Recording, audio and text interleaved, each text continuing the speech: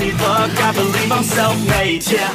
This is the Payback Time Podcast, where we interview driven individuals who have achieved or are well on their way to achieving financial freedom. We break down the steps required to generate leveraged income, including but not limited to stock investing, online business, traditional business, and real estate. Each episode breaks down the mistakes made, victories achieved, and the overall journey that led them to where they are today. Sean Tepper is your host, and here is today's episode.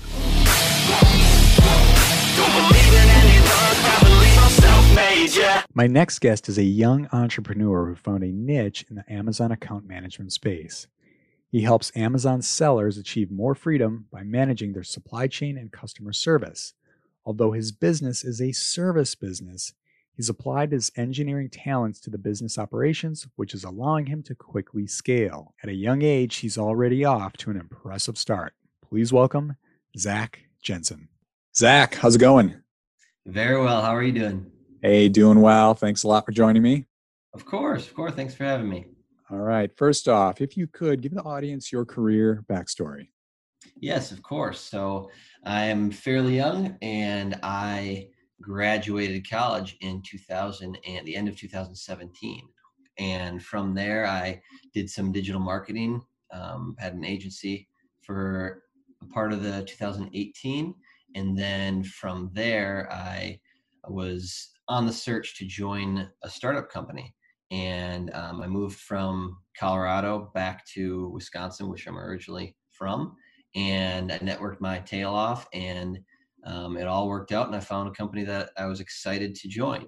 And this company was one person. So joining really at the ground floor. And that was exactly what I was looking for. I was looking for the experience in learning what it takes, as well as learning from someone who is doing it. So that is the exact experience that I got, which I was very excited for, and joined that. And that was drinking from the fire hose. So jump in and buckle up and get going. So we sold on Amazon. We sold hard goods on Amazon, and I was with them for a year. It went fantastic. We surpassed our goals, and it was a great learning experience personally, as well as from a personal development aspect, as well as from the business development aspect.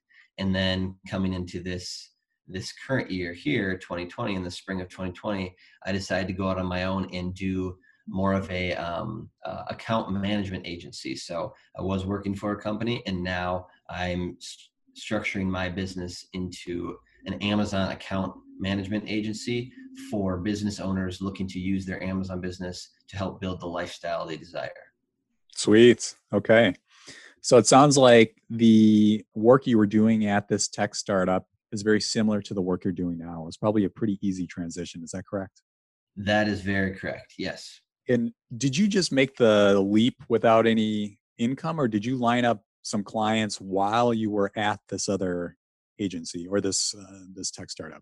Yeah, it was a leap. So the way that I operate is the founder that I worked with at the tech startup, we had a great relationship, and I knew that I wanted to move on to pursue other things. I didn't know what that was yet, but I knew I wanted to move on. So I gave him about a month and a half. I said, hey, well, first off, I asked him, how much time do you need?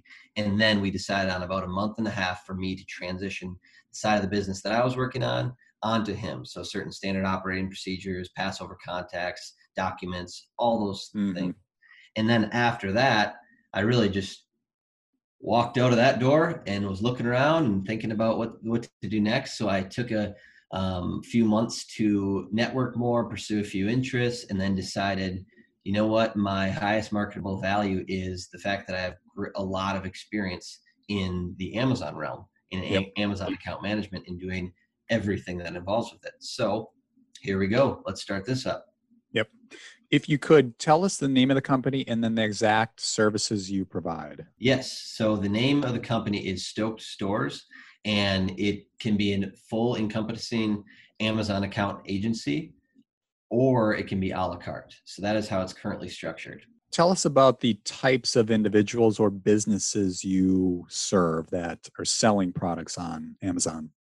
Yes, so these would be the kinds of people that possibly did not have a business before getting onto Amazon, Hmm. or they're looking to transition their lifestyle using Amazon as that tool. So these people that I'm working with are people who look at Amazon as a platform to launch products as well as develop the lifestyle that they choose in the ways that they are not fulfilling these products. They do not have to build these products, Right. things of that nature. So they usually have a supplier, and then they send it directly in for FBA, fulfillment by Yep. Amazon, and then they do everything from their computer. And many times these people are taking a couple years to build this asset up, and then they're at a point where it's creating some revenue that they're happy with, and now they want to start pursuing the things that they started it for. So whether that's more time with their family, whether that's pursuing some hobbies or starting another business, and Mm, now they have this machine that's going and they need somebody to manage it, and that's where I come in. awesome. I have interviewed one other individual who has an Amazon FBA business and he's sold multiple products.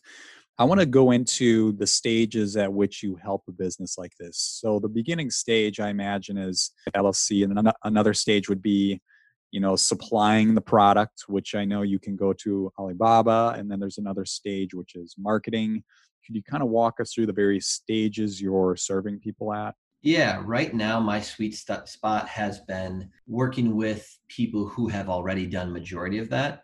Okay. I have experience in doing all of that, and I'm open to talking to people and seeing what their needs are. But right now, my sweet spot has been the people that have sourced their products, Hmm. have whether that's through Alibaba or a domestic one, Yep. and they have their supply chain set up, and now they just need somebody to manage it. That has been my sweet spot. Got it. So you're actually managing the business, the operations. You're not just marketing, but you're managing operations so they can kind of step away and they're taking a cut of the revenue. And it sounds like, are you taking a cut of the revenue or do you just charge a monthly fee?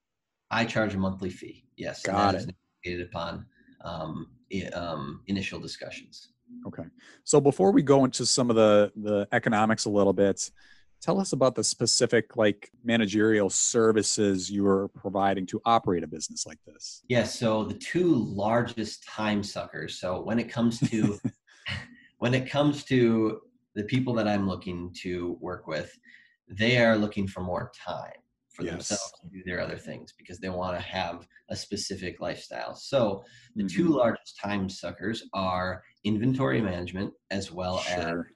customer relations. So those Yes. the first two that I offload from them because those are two ones that I have been able to do successfully and replicate certain models and spreadsheets that I work with Hmm. for inventory management.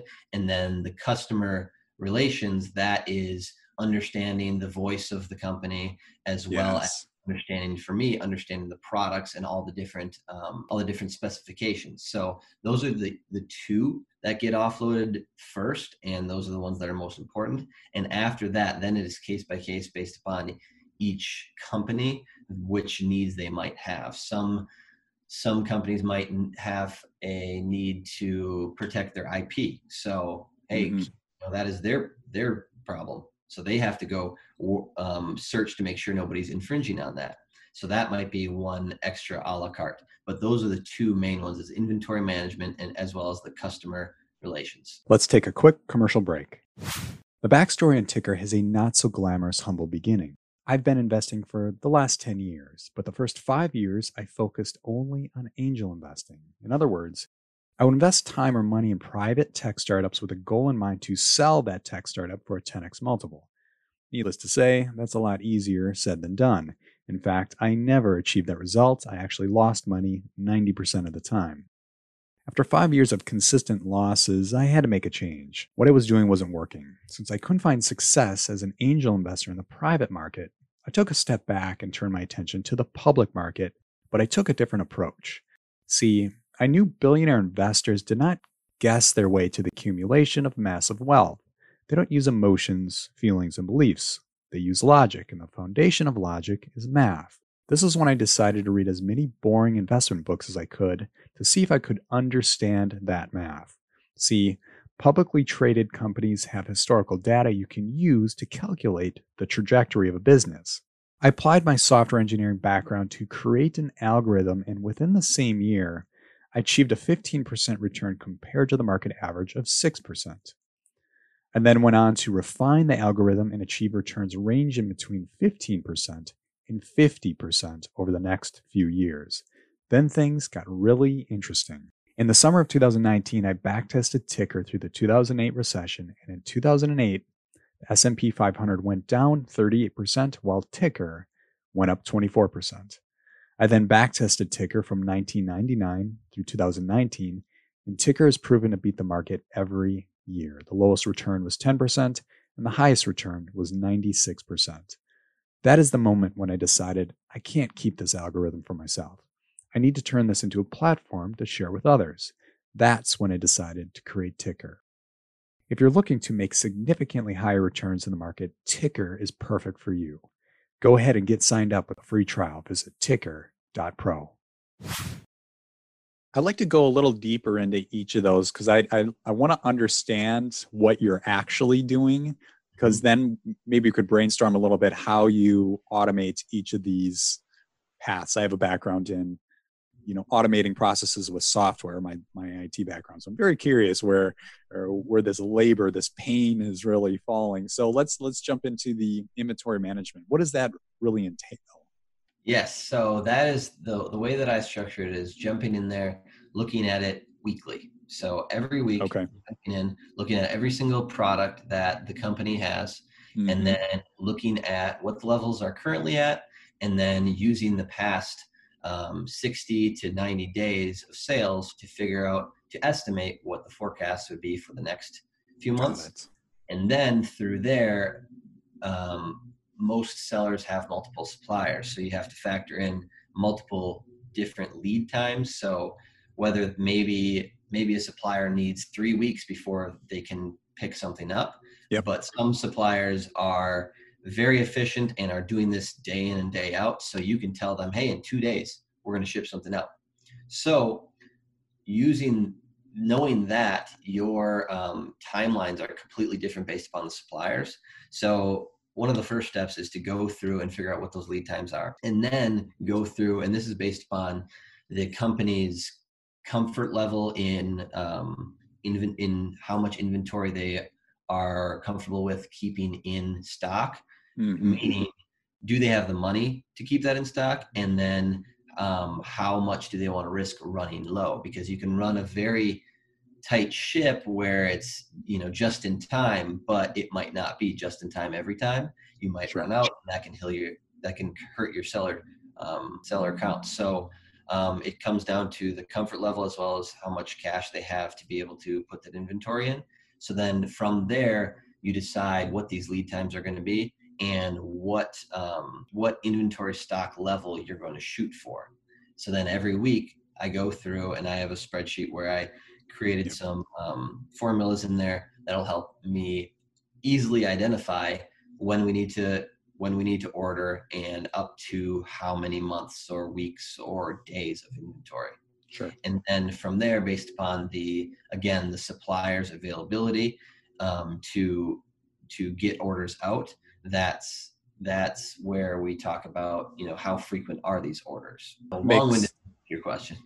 Yeah, no, that makes perfect sense. It's really, I get it now. It's managing the inventory numbers and those lead times. And I'm sure that varies per customer. It's not like a template for every customer, right? Yes, exactly. And because I'm very much like you, where I like to automate things where, hey, pop these things in, click a button, go, check in when, my standard operating procedure, when it says check in, you check in. But the unfortunate part about that is it doesn't always go that way. Right. And if you think it will, then you will be put in some tricky positions many times. Just recently, an example where Amazon is now limiting how many units you can send in, because they're getting ready for the peak season. Yep. And from there, then you have to completely change how your ordering process is. You might have to be more frequent. You might not be able to ship up to the certain amount of inventory that you are comfortable with having in stock. It changes based on the month. And then sometimes sales can be down in a slump, or with the current pandemic, one of my clients luckily did better during the pandemic. And then you have to account for that, because now your forecasts aren't accurate. So now you have to either order more or order less. So to the best degree I can, I automate it, but it needs that attention, that personal attention, to be jumping in there to understand that no matter what what program, what formula you create, there's going to be problems. Whether maybe it's even a truck that doesn't show up on time, and then Totally. it passes, and now you're out of inventory. So those things that you really have to count for. That's impressive. I've got to pause here, talk about your education. Did you go to school for supply chain or engineering? I did not. So I started out as a mechanical engineering major, and I did that for a year. And the reason I did that was because I really enjoyed physics, I really enjoyed math, and I really enjoyed SolidWorks, so like 3D modeling. Yes. And uncle was an engineer, grandpa was an engineer, brothers were engineers, so it was in the family. So I started out in that, and then I realized that I like to have a larger scope of what's going on in a business organization. Sure. So with that in mind, I stepped into the business school, and from there I got a business admin major with an emphasis in marketing, actually. So I took 2 supply chain classes, and I ended up graduating with, through the degree that I had, they call it a cross core, but it was basically a minor in engineering technology. So I enjoy data and I like data, but that is not the emphasis of my education. It's something that I've enjoyed, learned, and continue to craft. I give you credit. And I had to ask that question because supply chain is not an easy feat. Either you get it or you don't. And all the little nuances, and you explain the truck situation, and there's other things you can't control, like weather, the economies, the trade. Last summer there were the trade wars going on between the US and China. I know things haven't totally improved since then, but there's volatility you cannot control. You've got to be nimble enough to go along with it. So that's where software, you can't automate that. It's human decision-making skills are needed. Exactly. That is exactly true. You can do as much as possible. And then even today, I was going through with one client, and we looked at one product. Why is it going to run out very soon, sooner than we expected? Right. And then we had to evaluate our ordering process. So, hey, we tried something, for some reason didn't work. Where's, in program, you can say, where's the bug? And you had to figure out where the problem is. Yes. Yep. Totally get it. Okay. Well, let's transition to the customer relations component. So what are you doing there? Yes. So that is mainly that is websites as well as Amazon. So there's a few parts of it. There's the website, if the company has a website. Like an e-commerce website? Yes. So many times they have an e-commerce website where it might just be info. They might not sell anything on that website. Sure.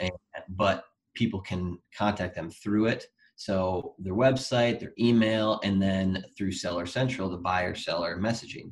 So there's that, as well as questions and reviews that come into each product. So many times people are asking questions directly on the listing, and you want to be the one that answers that, or at least one of the people that answer it, or else many times other customers can go answer it for you, and then it leaves out the voice that you want to give for that question. So those are the multiple platforms where I work with customers. Okay. Yep. That gives me a good idea of what you're doing day to day there.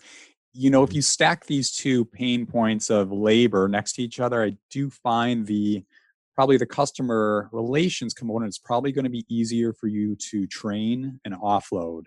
I would imagine the supply chain is a little more complex. Yes, that is very correct. And the supply chain, has has a lot more downside if something goes wrong. So Yes.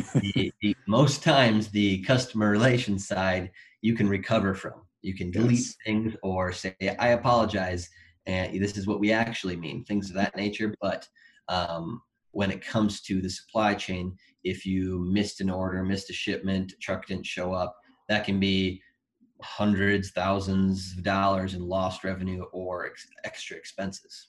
Yes, totally. Okay, got it. All right, so let's dive into the economics a little bit. From a range from a low end to high end, what do you typically charge your customers per month? Yes. So the low end, it's very much case by case with coming into these customers. So Hmm. because what I've found was these customers are not looking for many companies are out there as the very similar thing that I'm doing. But many times these customers that I'm reaching out to, these lifestyle people, are not a large company that has um, a huge operation with extra money to blow left and right. These are Yeah. entrepreneurs building lifestyle businesses. So they are not spending fluffy money. They are not putting money out there that they don't need to. They think through their dollars. So many of these agencies are reaching towards the larger companies that have huge budgets. So many times people can go off of, let's say, like a $10,000 per month for their services based upon the profit. That's normally what these agencies are doing. But what I've found is to work directly with the the um, the client to see Hmm. what they can afford, and then based upon what they can afford, what I'm going to charge them personally, as well as what I can offer for that. So currently the structure is not a one size fit all. Okay. It goes into, okay, what can the company afford, what are they willing to offload, and then can we find a win-win situation there. So sometimes it might mean, maybe we don't want to offload that because that would be a little too expensive. We're going to keep that in-house. So to answer your question, there's not a good range to give you, just because it is very case by case. Can you give examples of what you've been charging your customers from low end to high end, just to give the audience some hard data? Yeah. It can be from, and of course it depends upon how much they offload, but it can be from $3,000 up to $8,000 per month. Wow. Okay. And typically the size of these businesses, is it like one owner operator or there maybe just a handful of employees? Give us an idea of the size. Yeah, right now like I mentioned, the sweet spot is 2 to 3 people involved. So whether that's one Got owner it. and employees or two owners, things of that nature. And how many clients can you manage at once? The reason I ask that is I'm thinking about the supply chain work, the inventory management, as well as the customer relations. Your time can be maxed out. I assume you probably calculated a max capacity or a max clients that you can serve on your own. Can you give us an idea of that number? Yeah, so it's roughly, I would say right now, I'm in a unique situation, but I would say based upon what I assume most clients are looking for and can afford, it would be 2 clients for my individual attention, and then Okay. from there, I'm working to. Right now, I'm leaning towards finding more people to offload work to. So Yes. growing this agency. Yep. So I would say 2 clients per person is, of course, it's based upon their needs, but that's the average. Got it. No, that sounds very reasonable. I look at this as almost comparable to like a project manager. Like when you're a PM for a bigger organization, you're not, in many cases, you don't have one project. You have two, sometimes three, sometimes four, but the fourth one could be kind of small. But it sounds like if you've got two solid projects or two clients for one person, you're charging between 3,000 and 8,000, and you're just a new business here. I could see those fees going up. It's a pretty lucrative business model you got there, and it sounds like it's very repeatable. Like if you get people trained and up to speed on the what does the inventory management look like and what does the customer relations look like, you can duplicate that business model. Definitely. Of course, there's the learning based upon the individual client on, like I mentioned, with the customer relations and what the voice of the company is going to be and what their risk tolerance is and how in their inventory, as well as how much cash they have on hand. But it's very replicable. Right. Can you give us an idea how much time do you save a business owner that I'm assuming it's got to be one of your selling points. Like when they're talking to you, like they may, let's say they're working 40 or 50 hours. What do you take that down to? Can you give us some of the sellable metrics? That is something that I have not worked through yet and Okay. solid sales point on. But the main thing that I'm slowly extrapolating data from my clients to see what is the large value that they are seeing. And Yes. to me, the metric is, it's very hard to measure, but the metric is the lifestyle they are living. The value Yes. is providing that lifestyle they're living. So I am often checking in, hey, how is the lifestyle? Is there anything else that you're trying to offload or maybe do more efficiently? And I've heard a lot of great things. And through this, it's given them the ability to a few sales points is one, do more of what they love, whether that's a hobby or their family or a different business. And the second one, the largest one, as any business goes with, whether that's hiring employees or offloading work, is the ability to take a step back out of the day-to-day, grind and see the business in the whole entirety of it, and be able to forecast maybe months, years ahead, and possibly think about new product launches or other ways that they want to grow the company. Let's take a quick commercial break. Do you feel like stock investing is too confusing, too time consuming, or too risky? It doesn't have to be. Introducing Ticker, an easy to use platform that guides you to low risk and high return stocks. Ticker has proven to beat the market every year for 20 years. From 1999 through 2019, the lowest annual return was 10% and the highest return was 96%. Get started today with a free trial. Visit ticker.pro. We've got another technical question here. With the clients you're serving, how many products, different SKUs, are they typically selling? Yes, so it can be one, of course, but I would say a good amount of these clients are working between 15 and I've gone up to, I think, 65. Wow. Yeah, so many times that is variations of a product. So whether that's a different color or a different size, but yeah, they can add up fast. Can you tell the audience about one of the biggest challenges you faced and how you overcame that challenge? I would say the largest challenge is when it comes to understanding, like I mentioned earlier, is understanding it's building the trust as well as understanding the client. So because at the end of the day, these companies are not my companies. Right. These clients that I work with, they are not my companies. They're not my dollars. They're not my products, not my reputation. So it's their baby many times. It's their way to get to the lifestyle they want to live. So depending upon the personality of the owners you work with, they can either be very involved or they might be completely out of it. So building up that trust and understanding and asking the questions, I would say, is the most difficult part, because I have to understand and basically map out their thinking, their thought processes, because what they want is they want it to continue running how they like it to be ran.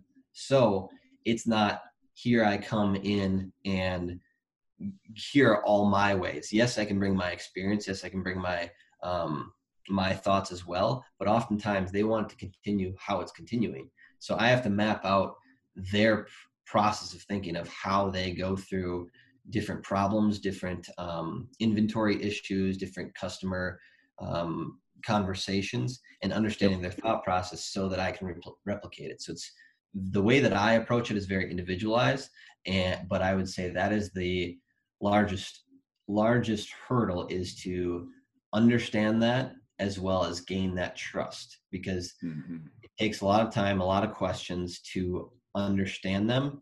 And then as you replicate that, it takes time to build that trust so that they can feel like they're able to walk away. I want to circle back to a comment that was made in the very beginning, which was you started networking. I think you made the comment you spent like maybe 2 months or so networking. That's how you probably obtained your first client or two. And could you tell us about your marketing strategy? I assume networking is a big component of that. Is that right? Yes. So right now, since I've filled up my plate with clients, I have not been pushing much on those efforts. So, but like I mentioned earlier, finding these certain opportunities that I lined up with, it was a lot of getting out there, and anybody that I was interested in, or they, for some reason, whatever they said or did, or their profession spoke to me in some way, I scheduled a coffee date and I bought them coffee and we sat down, and it was very similar to this conversation here, where I'd ask them about their path, what got them where they are, and what they're looking for in the future, things of that nature. So I would almost call it my favorite pastime. I love networking. So, but when it comes to this business right now, at this time, I am not putting a crazy amount of effort in, just because I have my plate pretty full. Yep, So you're maxed. And yes. Yep, you're maxed. And now is the time and let's talk about this, scaling your own business. So what's your plan here to bring on more people and offload some of this more laborsome activity? Yes, so that is actually just something that I started thinking about in the past couple of weeks. I do not have a plan ready yet, but what it will look like is adding 1 or 2 more clients, and then hiring somebody and offloading the less crucial aspects of the businesses onto those people first, so that they get their feet wet, and then slowly teaching them the more high level operations. Yeah, that's a smart call. And it sounds like you're going to have to bite the bullet a little bit. And let's say you go from just a couple clients on up to 4. I'm just using hypotheticals here. Now you're going to be working a lot of hours. And we'll get into hours later on in the episode, but it's like, okay, there goes your free time. But if you've got sustainable revenue based on that, you can bring on other people, pay for them, pay their salaries, or however you pay them, as opposed to your alternative, or another option would be you could go try to raise funds or take a loan from a bank, and you don't want to take on debt. Forget that. All right. So it sounds like it's a slow, scalable business, but I think once you've got the right people in place, and this may take a year or 2, few years, whatever, you've definitely got yourself in a position where you're in a lifestyle business. Like any business owner wants to be, is you can kind of back away at certain times of the year, but I could definitely see that happening with this business model. Is that where you see things going? Definitely. Currently, it's where it's at right now. Is like I mentioned, I realized my highest marketable skill was in the Amazon space. So that's really why I went into it, and I built what it's currently at right now around the lifestyle I want to currently live. And then in the next stage of my life, I will likely be growing it to then tailor to that future lifestyle that I want to live. Yeah, totally. And then you think about the sellability, of the business itself. I've heard, and you could correct me if I'm wrong, but I've heard FBA businesses can sell between 1 and 3x EBITDA, which for round numbers, those listening, it's close to revenue. It's not exactly revenue, but I would see your business model. Let's say you grew this service, this agency, to a certain number. I bet, just based on the clients you're serving, I bet you could sell it for between 1 and 3x. Ideally, the higher the multiple, the better. Of course. Right. So, but that's a really good overview of the type of business you've created, and I really appreciate you telling us your story and how to get there. What I'd like to do now is transition to a fun round called the rapid fire round. So if you could respond to each question in 15 seconds or less. You ready? Got it. Go for it. Favorite podcast? Favorite podcast, The Tim Ferriss Show. All right. What is a recent book you read and would recommend? A book called Slow Burn, and I would recommend it to any runners. Okay. All right. Favorite movie? Favorite movie right now, I would say Sahara with Matthew McConaughey. Really? That's a classic. Yes. And Steve Zahn. Absolutely. Yes, he is hilarious. Good one. All right. Favorite food? Favorite food, avocados. Good choice. All right. The hours question. How many hours do you currently work per week? Work, it's a loose term. Billable hours is currently dependent upon how I want my weeks to go and vacations and certain things like that. It can be roughly about 20 hours per week. Good for you. You've got a pretty automated system there. Nice. It works well. Cool. All right. How many hours do you sleep each night? I used to try to minimize the amount of hours I slept. Minimize? What? Just so I could work more. And that was not sustainable. So now I'm sleeping roughly 7.5 to 8 hours. Good for you. That's healthy. I like asking that question. There's one guest on the podcast that raised a really good statistic that if you are getting an average of 5 hours or less, it's actually equivalent to working drunk, because your thought process and ability to make decisions, your ability to produce good output is just reduced significantly.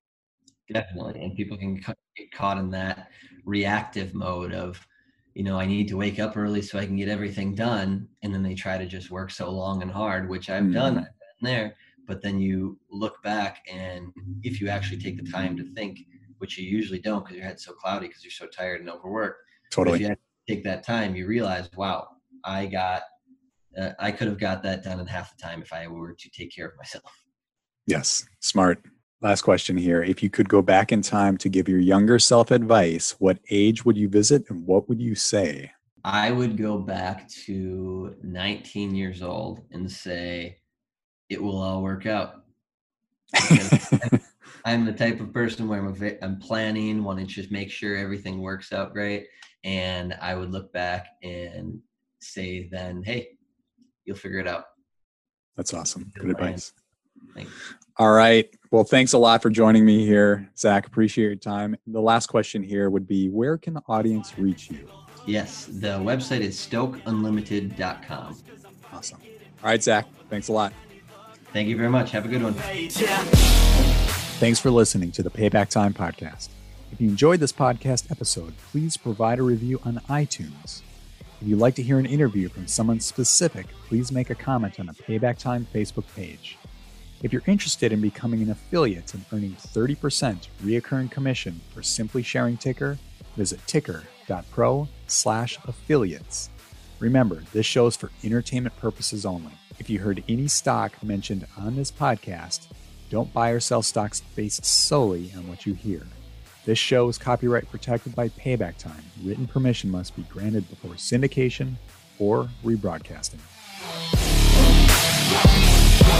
Don't believe in any luck, I believe I'm self-made, yeah.